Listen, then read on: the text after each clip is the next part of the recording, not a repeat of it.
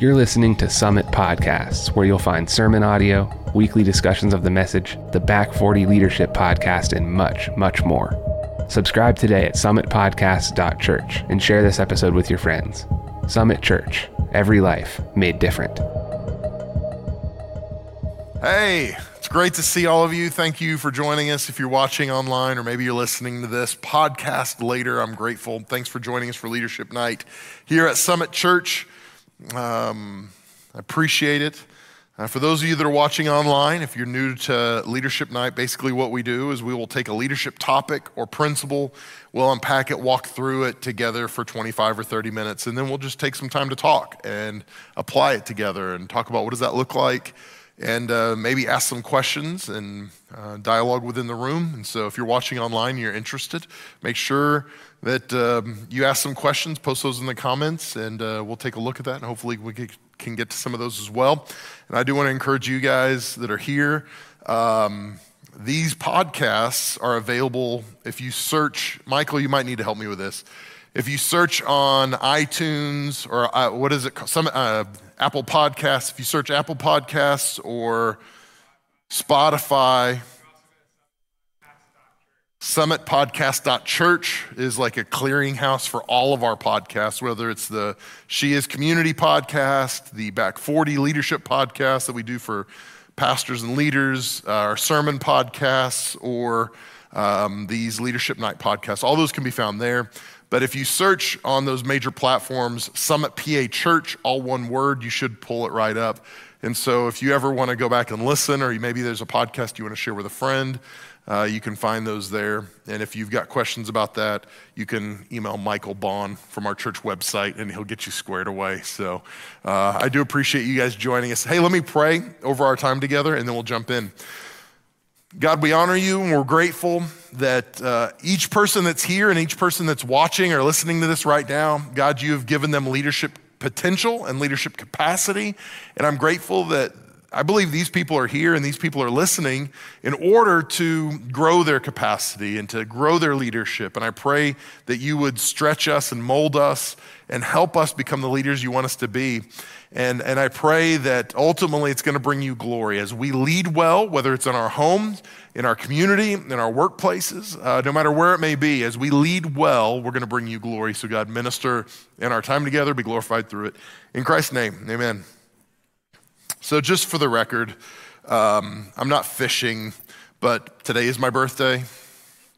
And we're not singing happy birthday. I don't need that. I'm 46. I've had so many birthdays that now they're devalued. It's like US currency. When you have so much, it wasn't worth very much. And so I've had enough birthdays that now my birthday is not worth as much as it used to be. So I want to say, if you've texted and I haven't responded, or you've messaged me or whatever it might be, thank you for that.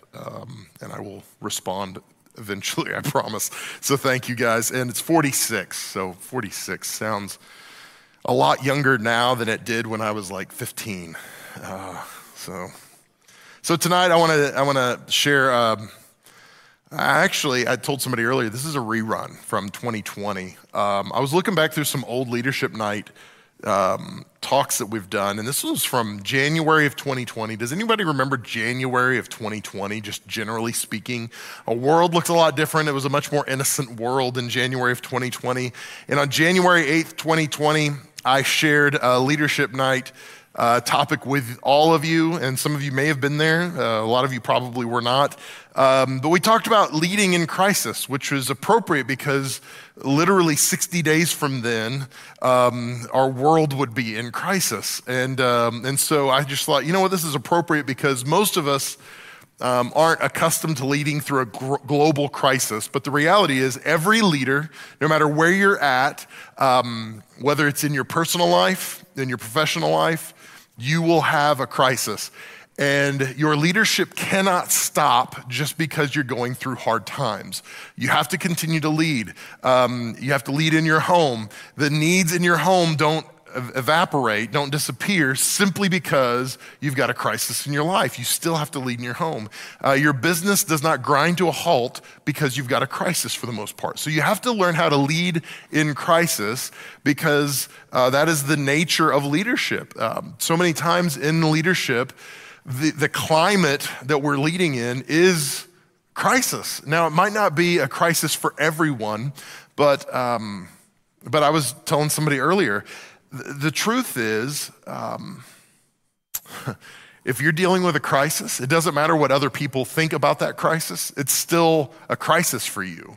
And so what we need to do is understand that those things are common, they're gonna come and go, and we need to figure out what does it look like for us to walk through that in a healthy way, in a way that on the other side of it, we're in a better position, our organizations, our families, whatever it is we're leading, are in a better place.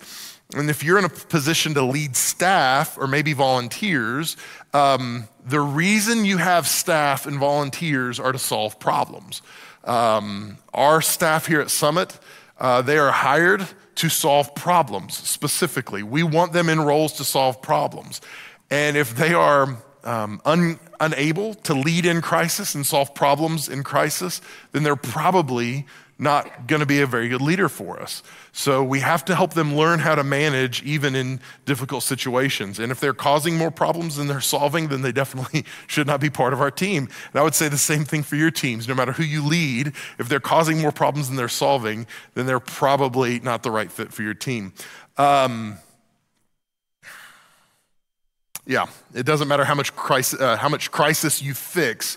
If you cause the crisis, that's a problem. So don't cause your own crisis. So let me just walk through this. A lot of times, especially on the heels of COVID, when we think about crisis, we think about something like that.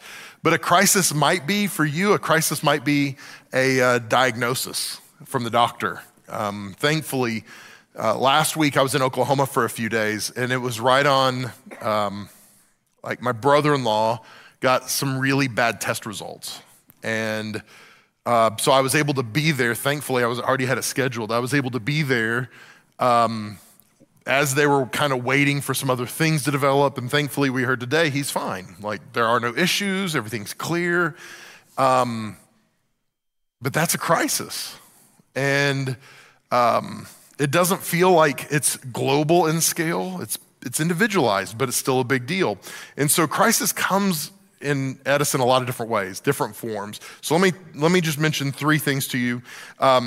Crisis comes because of three things. Number one, outside forces.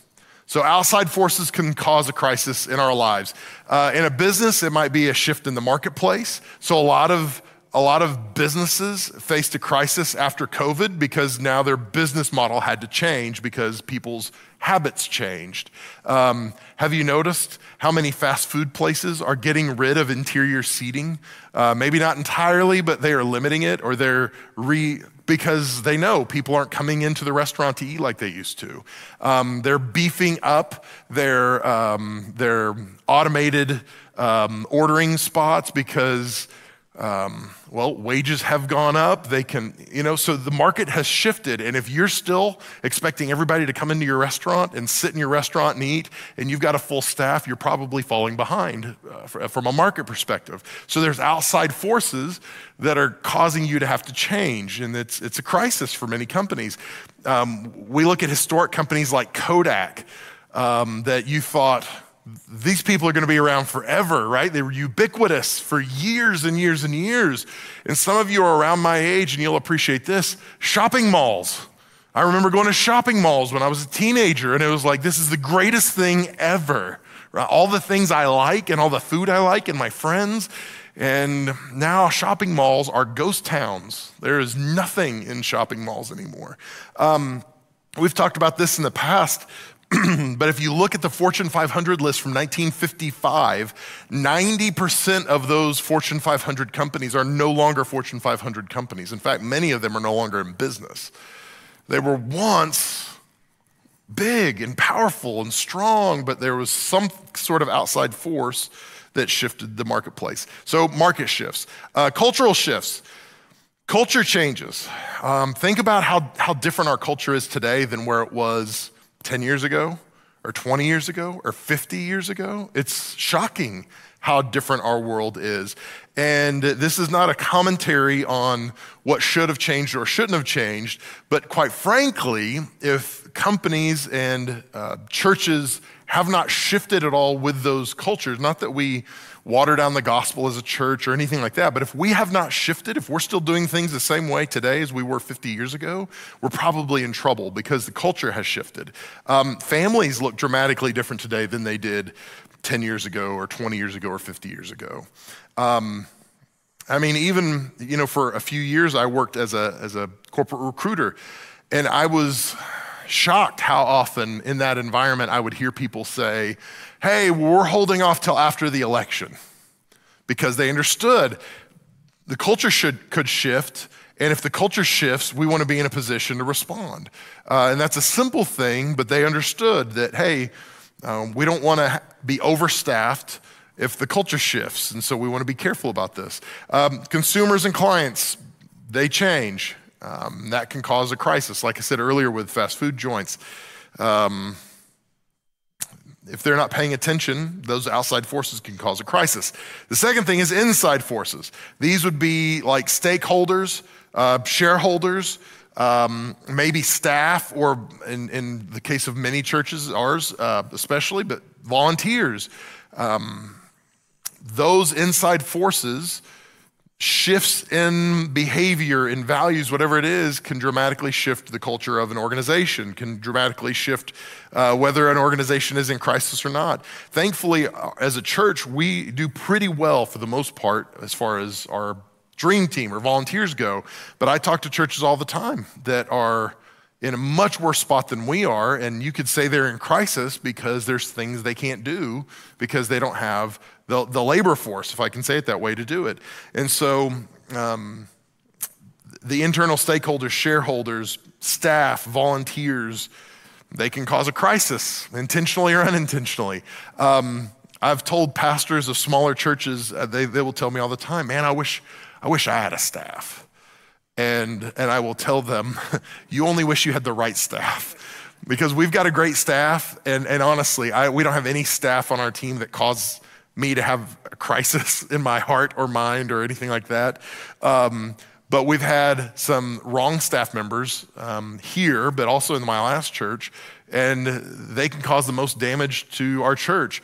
In your organization, if you've got the wrong people on your team in the wrong seats, they can cause an incredible amount of damage, and they can be responsible for a crisis in your organization. And so it's important to understand who those people are and the responsibilities they have and their character. And so understand those inside forces. They can cause a crisis. And the third thing is that can cause a crisis is a failure of the leader. And this could be a performance failure. And we've seen this over and over and over. Large corporations, they bring someone in and they're just the wrong fit, and the company goes the wrong direction, and they remove this CEO and they bring in another CEO to try to right the ship.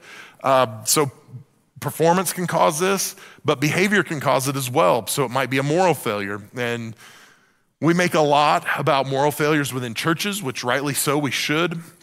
But even in secular organizations, non-Christian organizations, if the person in charge of the company or of the department or of the whatever it might be, if they are morally compromised, it's going to cause issues all the way down the line. And so, think about it even in a home.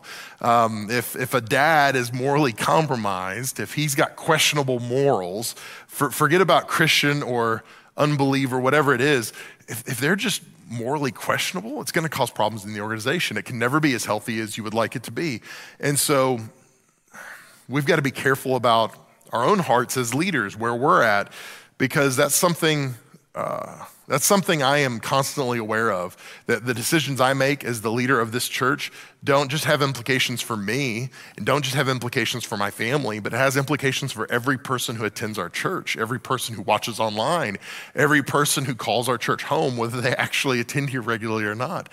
My decisions and my behavior impacts all of them. And so I have to take that very seriously. We have to understand that's a part of it. I can cause a crisis to come to our organization if I'm not careful.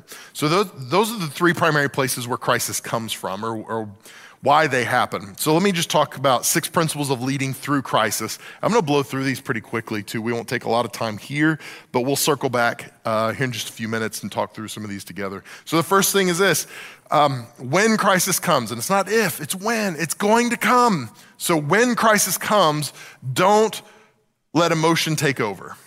And it's easy to let emotion take over.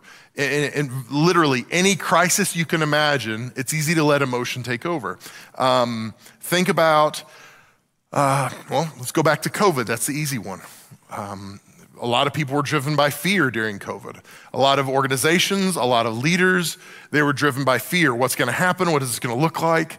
And their emotions took over.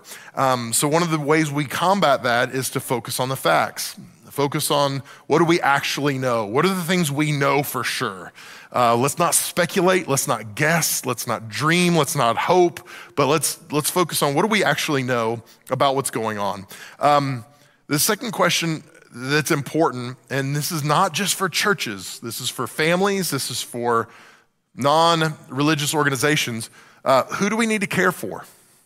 Like, okay, we're in a crisis, there's things we need to do, but if people are important in your organization, you need to ask yourself, who is it we need to care for? What do they need from us? What do we need to be doing to help them navigate this crisis?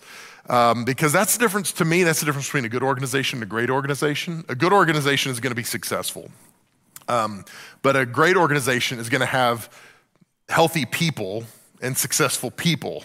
So the organization doesn't just win, but the people in the organization are winning as well. And so the difference in those two things are really focus. Who are you focusing on? What are you focusing on? So who do you need to care for? The third thing that I would ask is what needs to happen first? What's the priority? A lot of times we focus on how do we get out of this mess, but we don't think about it systematically and go, well, where do we start? And so I think you have to ask the question, where do we begin? What do we need to do first and prioritize behavior? And the fourth thing under focus on the facts would be this, refuse to lose sight of the big picture because of the crisis. A lot of times in crisis, what we do is we focus on survival. How do I get out of this crisis? And we lose sight on the big picture, on the horizon. Where do we want to be as an organization? And we just try to get through this moment. And again, this comes back to this emotion taking over. We just got to get through this. And the emotion isn't just fear, it can be pride.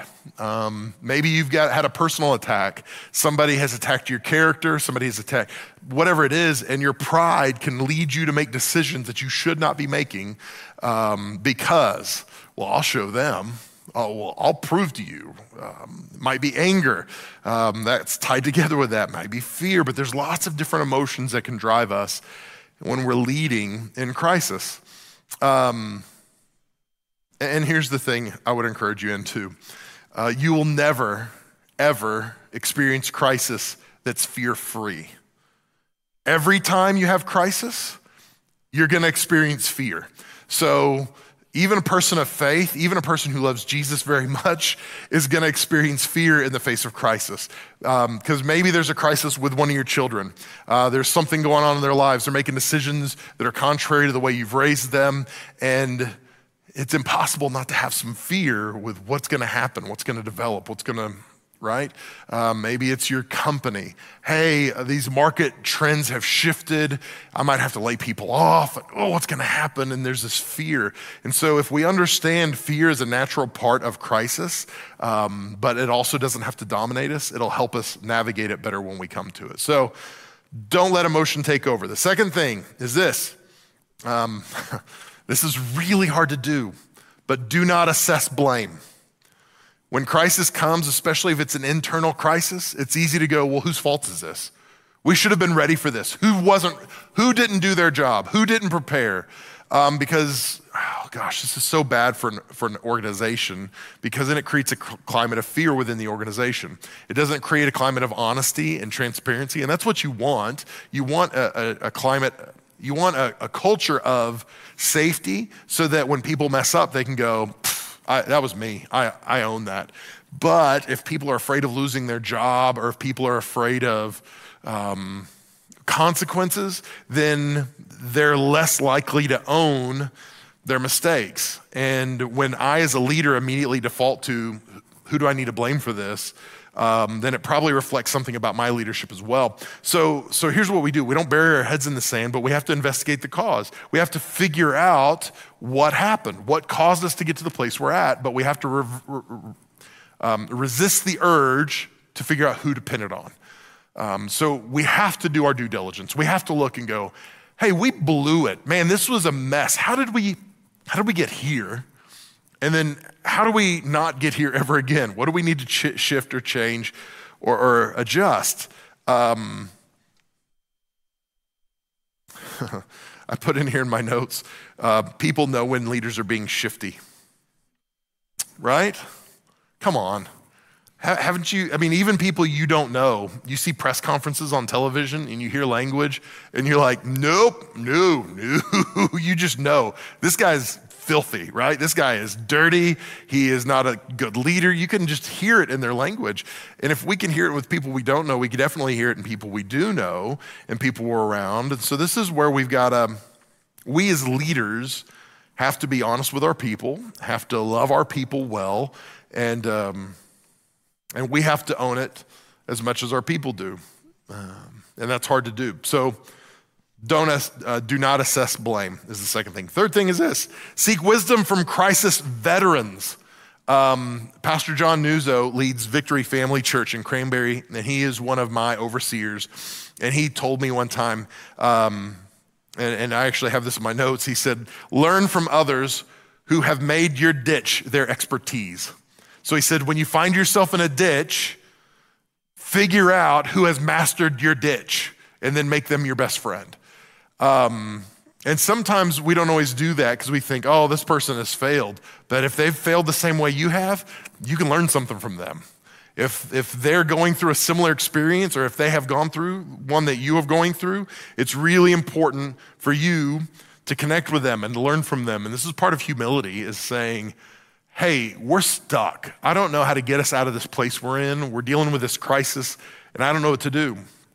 Because the truth is, very rarely will you ever lead in a crisis that you have all the expertise you need. There's probably going to be a lack in your life somewhere if you're walking through a crisis. And so you need to find people who have been through that before. Build relational equity and draw from it in crisis. The best time to make a friend is before you need a friend. And so too many times when we're in crisis, that's when we're like, I need somebody. But you needed them before the crisis, right? You needed to start building the relational equity so when the crisis comes, you can draw from that and go, okay, I need your help now. And so I would encourage you, make a friend before you need one. Start building relationships. If it's parenting, maybe your kids are great right now, they won't always be great. So build relationships with parents who have kids that are older than yours, who have been through crisis, so that you can go, we're failures. We don't have any idea what we're doing. And they can go, no, you're not failures. Let me help you. This is where we were at when we were there. If you're a department head, there might be a department head in your organization somewhere who's a little further down the line that you can say, hey, can I get coffee with you once a month? Can we just talk so I can pick your brain and talk about some of the things we're dealing with? Because when that crisis comes, you will need those relationships. So seek wisdom from crisis veterans. The fourth thing is this: don't act too quickly. And this is really hard for me because I want to fix stuff, like let's go. And it's important for us to be careful about moving too quickly. I don't know if you remember when the attack on the World Trade Center happened. If you watch documentaries about it or read stories about it, whether you liked him or not, George W. Bush was the president at the time, and he was in an elementary school reading with the students, and he was told about what had happened, and he didn't just immediately jump up and run out of the classroom. He sat and waited, and some people were critical of that because he lacked action in that moment, but in hindsight, he and others would say that this actually allowed him space to think, and it gave him some time to react.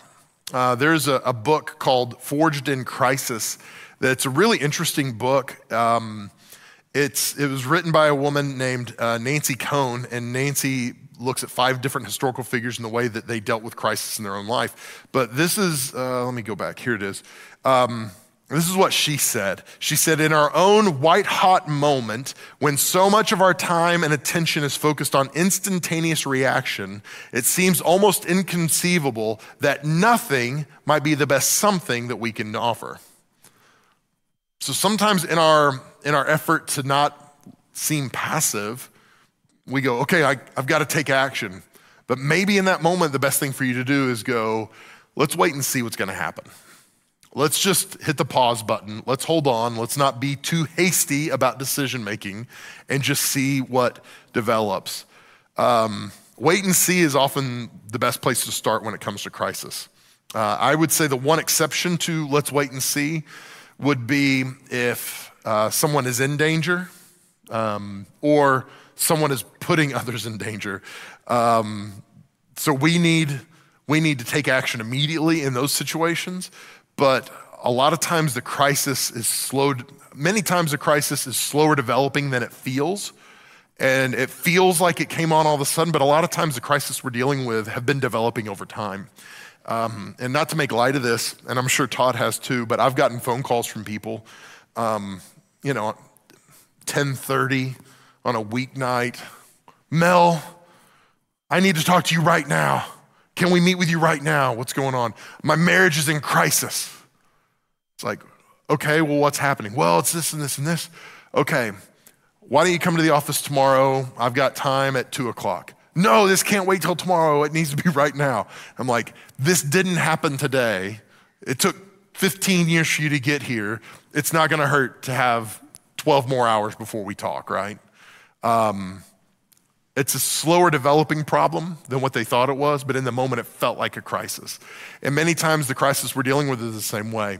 It's slower developing than we feel like it is, and so it's not as urgent for us to do something immediately. We can wait and just say, okay, well, let's see what's gonna happen, what's gonna develop. So that's number 4. Number 5, don't act too quickly, but don't wait too long. You're like, well, great. You're no help to me at all. One of the things I've told our staff before, it's been a while since I've repeated it, but never let a little monster become a big monster. I think a lot of times you've got leaders like me that probably act too quickly at times, and then there are a lot of leaders that act too slowly because we are conflict averse.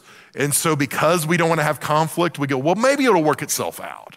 Maybe I won't have to have that conversation. Maybe if we just ignore it, it'll go away.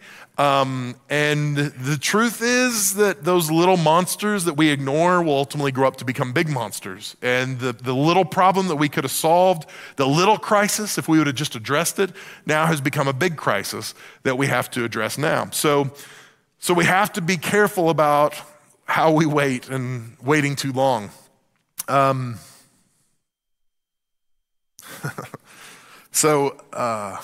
think the statute of limitations has passed, and I can share stories from Summit that are older. So I'm going to go ahead and share one.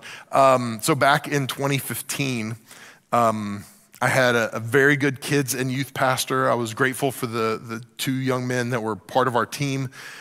And we were about to announce to our congregation that we were building a $4 million youth and kids wing. And literally, we were going to announce it on Sunday. And that week, I was having a conversation with my kids' pastor. And during the course of the conversation, I realized, I think he's quitting. And so I asked him, are you resigning? And he was like, well, man, I'm thinking about it. It was like, oh, sweet mama. Like, okay. And I knew that he was close to the youth pastor. I said, is he thinking about resigning as well? And he was like, oh, I mean, you'll have to talk to him. I don't know. And I was like, oh my gosh. I'm about to announce to our church a $4 million addition. And at that time, our total income per year was about $1.3 million. So I'm about to announce a major addition to our church that focuses on kids and youth, and my kids and youth pastor are about to resign.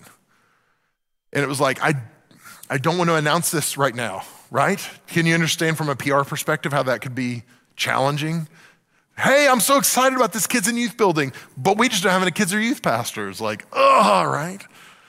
And so we talked about it, and we were like, well, when do we announce, and what do we say, and how do we say it?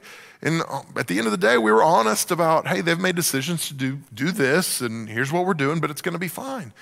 And I am telling you, I don't lose sleep. My staff can tell you, like, I'm compartmentalized, and when I make a decision, like, all right, let's go, and I don't overthink it or think about it again normally. I lost sleep over that because I was so concerned about what people are gonna say and what are they gonna think and what's gonna happen and we're gonna lose momentum and all this stuff.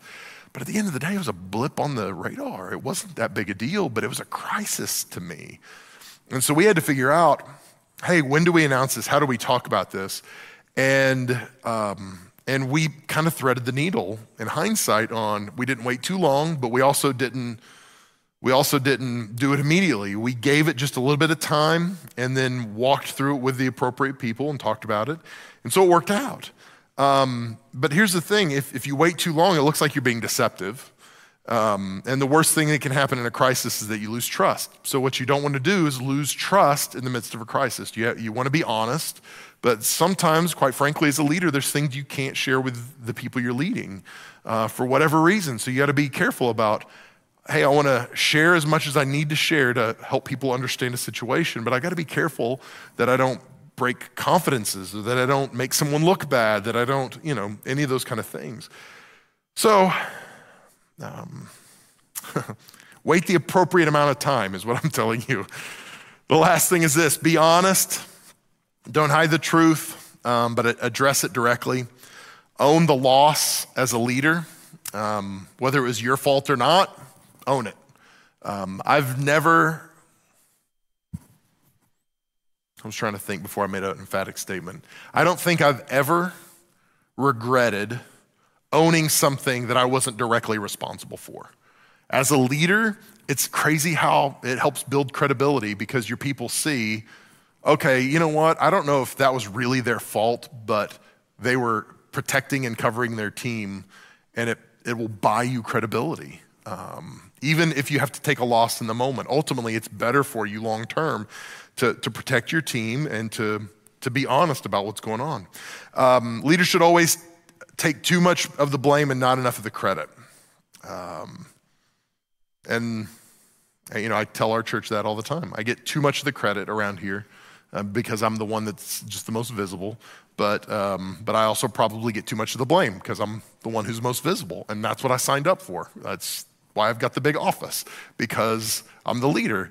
And that's what we have to understand. If you're the leader of a department, if you're the leader of the family, if you're the leader of whatever it is, a company, you're gonna get too much credit, more than you deserve, but you're gonna get too much blame too, more than you deserve.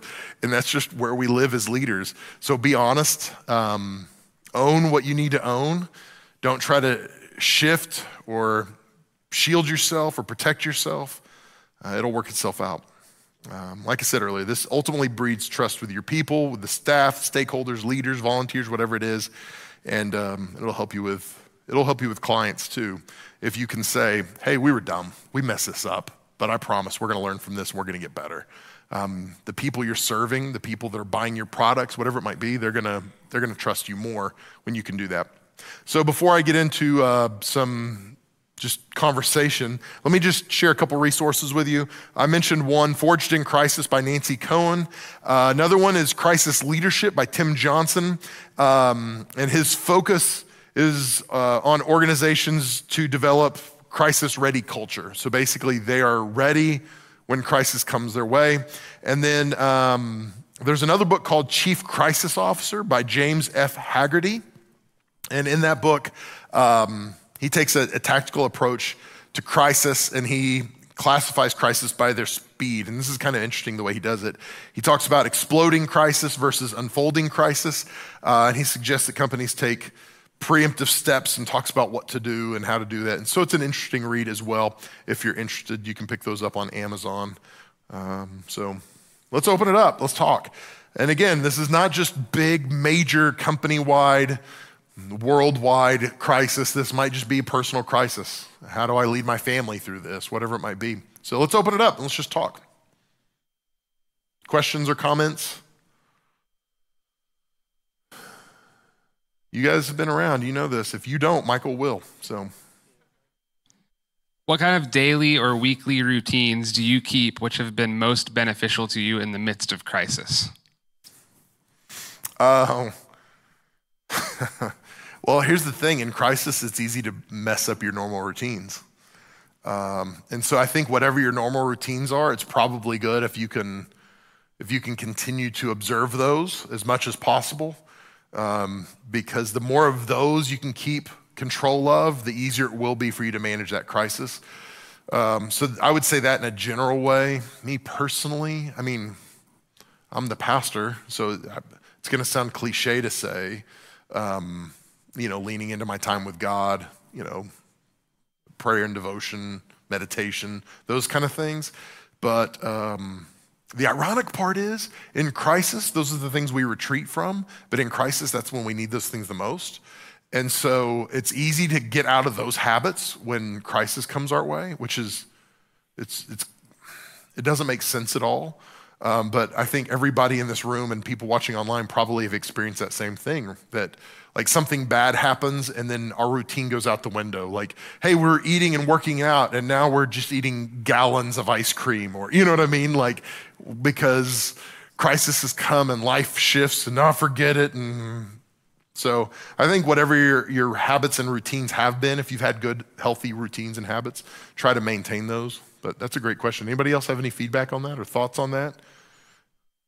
What habits or routines that you have established that are helpful during crisis? Yeah, go ahead, Michael. I want to make sure anybody watching or listening can hear that. Say that again. I said a good support team. Yeah. When I was pastoring full time, I had a intercessory prayer group that I met with weekly. Absolutely. And I had a couple crises that happened early Sunday morning within the family, and literally walked in the midst of the basement and said, I need you guys to pray over me this morning because I don't have it together. Yeah.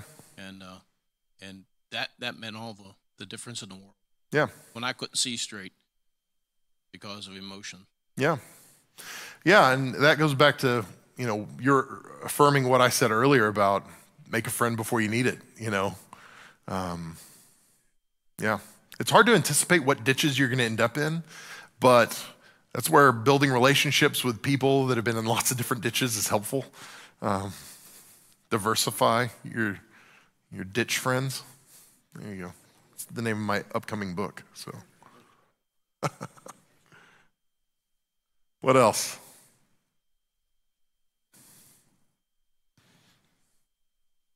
How do you balance humility with the security that comes from the appearance of certainty in the midst of crisis?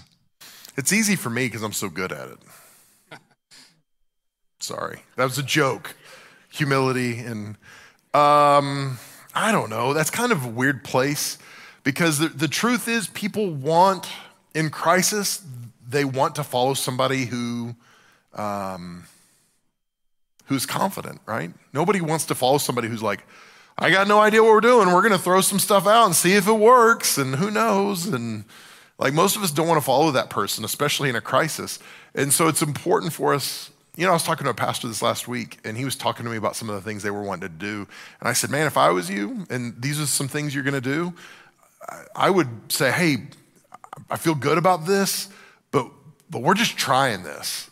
Because it kind of leaves the door open for being able to say, well, it didn't work, so we're not going to do that anymore.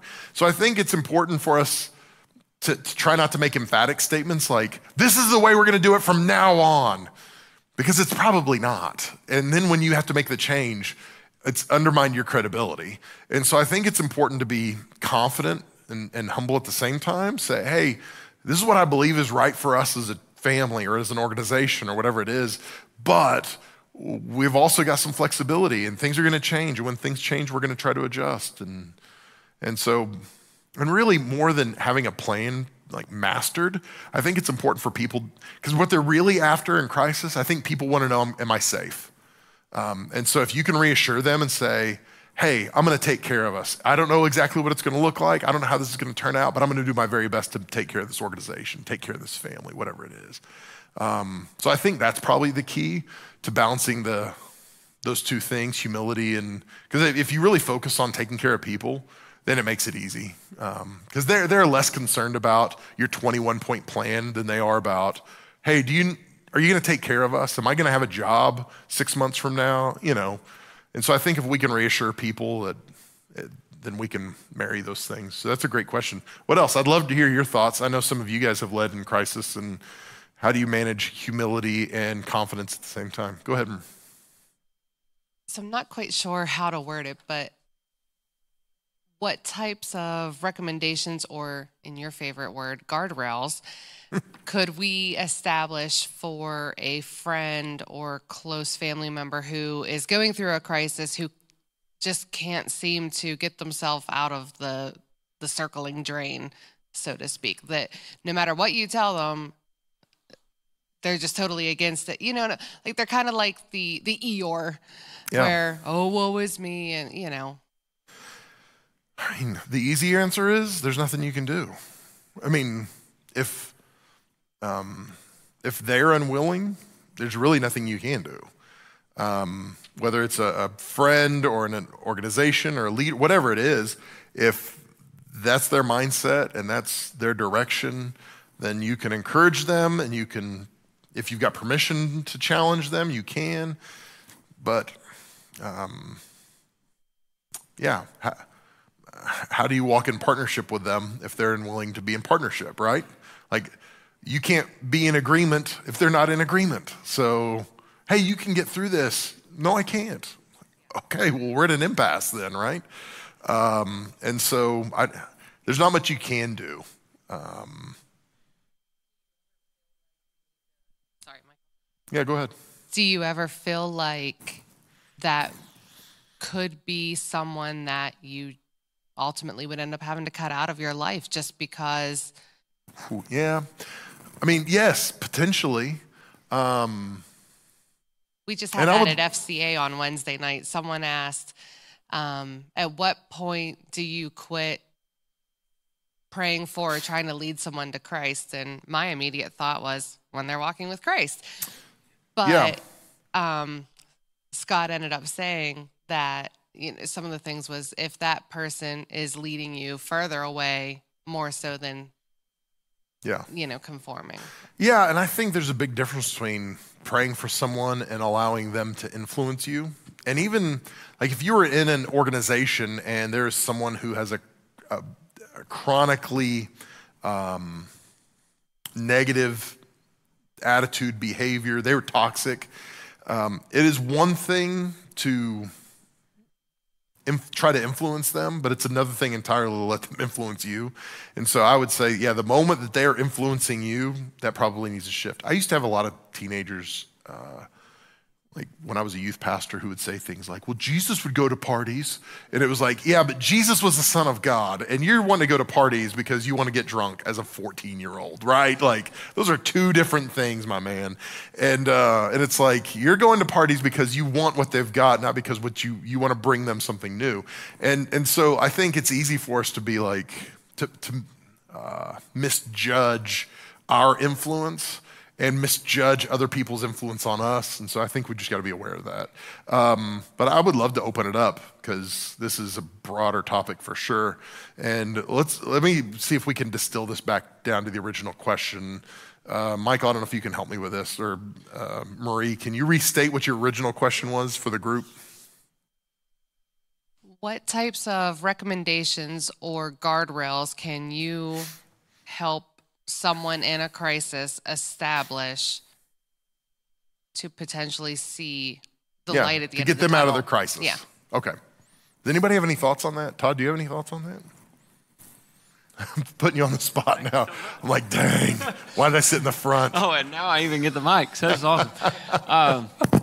I really didn't have a thought. Now you have to fabricate Now one. I have to have one.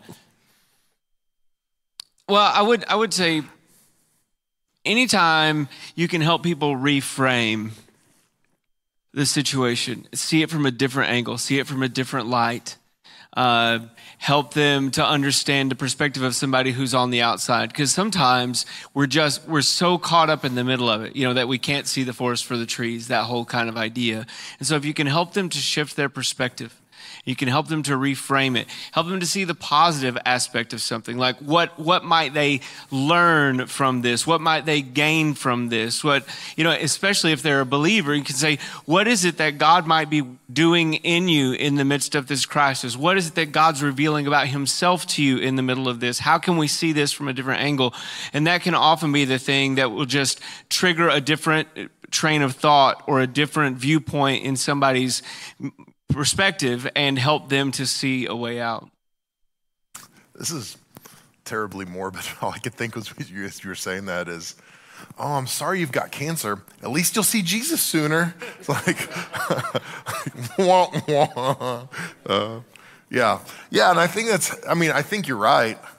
But gosh, that's hard. Because even when you do that, sometimes people are,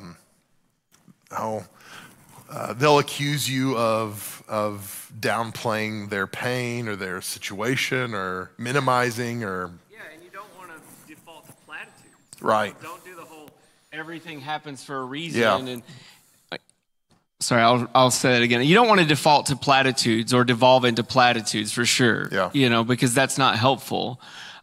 You want them to be able to see substantive things. Yeah. Right? So like, to go with your example of someone who has cancer, so, maybe they do have a limited amount of time left. Mm-hmm. So, but what opportunities do you have in this time that you might not have taken advantage of before, right? And then it can help them to see things in a different light. It doesn't mean the circumstances changed, but often it is our perspective that can change how we respond in crisis. This is like gangster. Jesus, oh gosh, I shouldn't say it this way. Jesus was gangster, right? Like he was. And so Jesus asked a question one time and he said, he asked somebody who was lame, do you want to be better? Which sounds like the stupidest question ever, right? Like, of course. But I think it's a real question. Sometimes people don't want to be better. They're like, I'm really happy in my crisis. I'm really happy in my pain. Like, this is my identity. This is who I am. And especially, maybe you don't ask the question, but maybe that's the question we ask ourselves. Do they actually want to be better? Because if they don't, then it's like, all right, I love you, but we can't walk together. Does that make sense? 100%. I think, yeah. Okay. Well, we got spiritual. We were just talking about crisis. Marie took us there. Thanks, Marie. My next book that's coming out is Jesus is Gangster. Something I just want to add, if I'm understanding your question correctly, is one guardrail you can put up is just support. Mm-hmm. Personally, my family just went through a crisis where my wife had breast cancer, and she came to peace with it because she has support from so many, obviously the church, but friends and people within my work organization that are on the other side of the country that don't even know her. Yeah. Reached out to her just from support, where I've had the same case in business where the oil field takes a turn and we have to do layoffs, and I stress about it all week, but there's always your group that support you and help you through that period of making the right decision. Yeah. Yeah, it's good. Any other thoughts on that? Any other ways you can assist or come alongside somebody who's walking through crisis?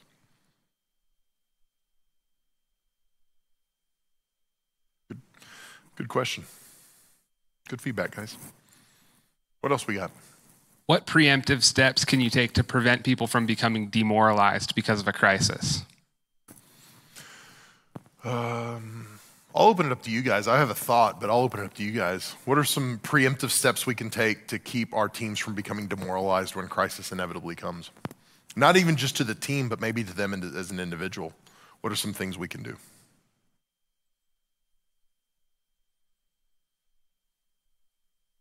Manage expectations. Yeah, I think it's a good one. Manage expectations. Any other thoughts? My first thought, honestly, you go ahead. If you got something, go ahead, Todd. I think reinforce identity. And what I mean by that is like help people to understand that we're not defined by a crisis, no matter how personal it may feel, no matter how threatened our sense of identity might be, that crisis does not define our identity, and that it will pass. Yeah. Right? We talked about that a little on the Back 40 podcast yesterday when you were talking about happiness and happenstance, and that was good. I think another thing that you can do is you can be very careful to memorialize the times which you successfully navigated previous crises. Because if you forget, then... Yeah, absolutely. Yeah, I think it's really good for your team to go, hey, we've been through this before. And, hey, we've been through tough times. Hey, we've been through recessions. We've been whatever it might be. But, I mean, the thing I was going to say is I'm a big believer in healthy culture. And I think a healthy culture is... it's a firewall against crisis many times because, that crisis will get so far and you might feel the heat from it, but you still have a level of safety because it's like, okay, we're going to be all right, because you've created healthy expectations. You have helped people understand. I value you more than just your role as a cog in this wheel, right? You're not just a number, you are a person that we value. All those things. When you build the right culture and a healthy culture, I think that is probably the most important thing we can do to protect our teams and our organizations and, before crisis comes. That would probably be the first thing I would think. And I would also say to that, because I've worked in big corporate settings where the only time you get called into an office is for something bad. Yeah. And then I've worked for small family-owned businesses where you get called into the office to be praised, or better yet, praise in public, consult in private. So I would say communication is huge, 100%. And then, just making sure that it doesn't feel like a punishment to be talked to. Absolutely. Yeah, that's good. I've told you guys before, that's one of the reasons Southwest Airlines is getting a beating right now, right? And but that's one of the things I like about Southwest. If you're sitting on their flight, they communicate well to you. They're going to tell you like exactly what's going on and how long the delay is going to be, and I appreciate that. Apparently they don't communicate as well when they cancel your flight after you're at the airport, but that's for another day. Good news is, if you want to fly cheap, you can get some cheap flights on Southwest Airlines right now. So they're trying to rehab their image. What else? We got a few more minutes. Anybody else have thoughts or questions or anything we talked about?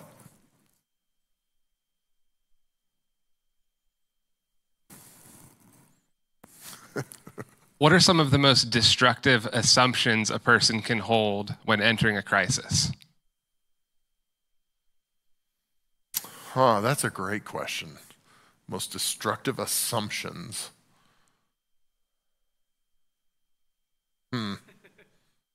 Gosh, I can think of a bunch, honestly. Some of them are contradictory too. It's like, just holding on to negativity.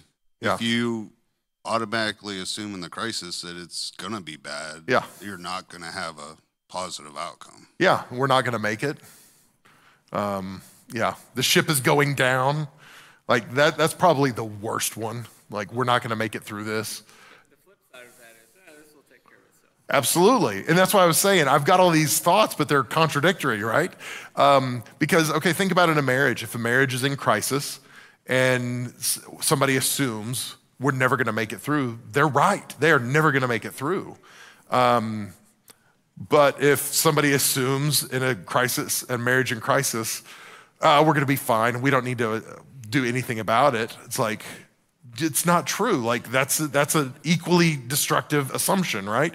So I think there is no limit to the destructive assumptions that are out there, probably. A really good one, a really good assumption to not have when entering a crisis is, this is not my fault.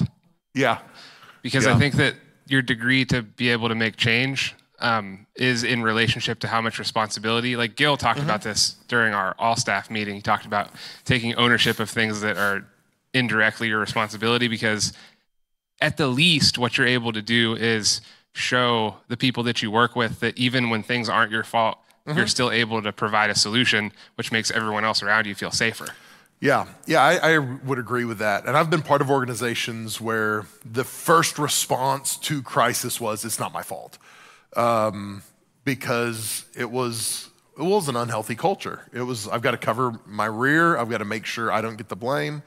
But the truth is, in a healthy culture, no matter where you're at on the org chart, there's probably something that you can do to affect some sort of change to make that crisis a little less painful next time, no matter how far you might be removed from it. And so, like you said, if we can all go, okay, maybe it wasn't my fault directly, but what could I have done to make this crisis not so painful, or make this issue not so destructive? Or, what is the part that I've played in this directly or indirectly, and how can we make it better? So yeah, I think assuming that it's not my fault, so I bear no responsibility, is very destructive for sure. That's a good one. And again, that's true in marriage. It's true in relationships. It's true in, anywhere we might encounter crisis. Anybody else? Thoughts on that? Destructive assumptions. That's my third book that's coming out.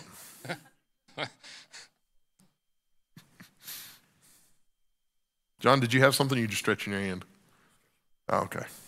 I've also got a heavy metal album coming out. I'll tell you about sometime. Oh, goodness. We were doing our podcast on Tuesday, and Michael brought up a hypothetical about this is not going to make any sense in this context, about raccoons. He said, raccoons don't have death camps.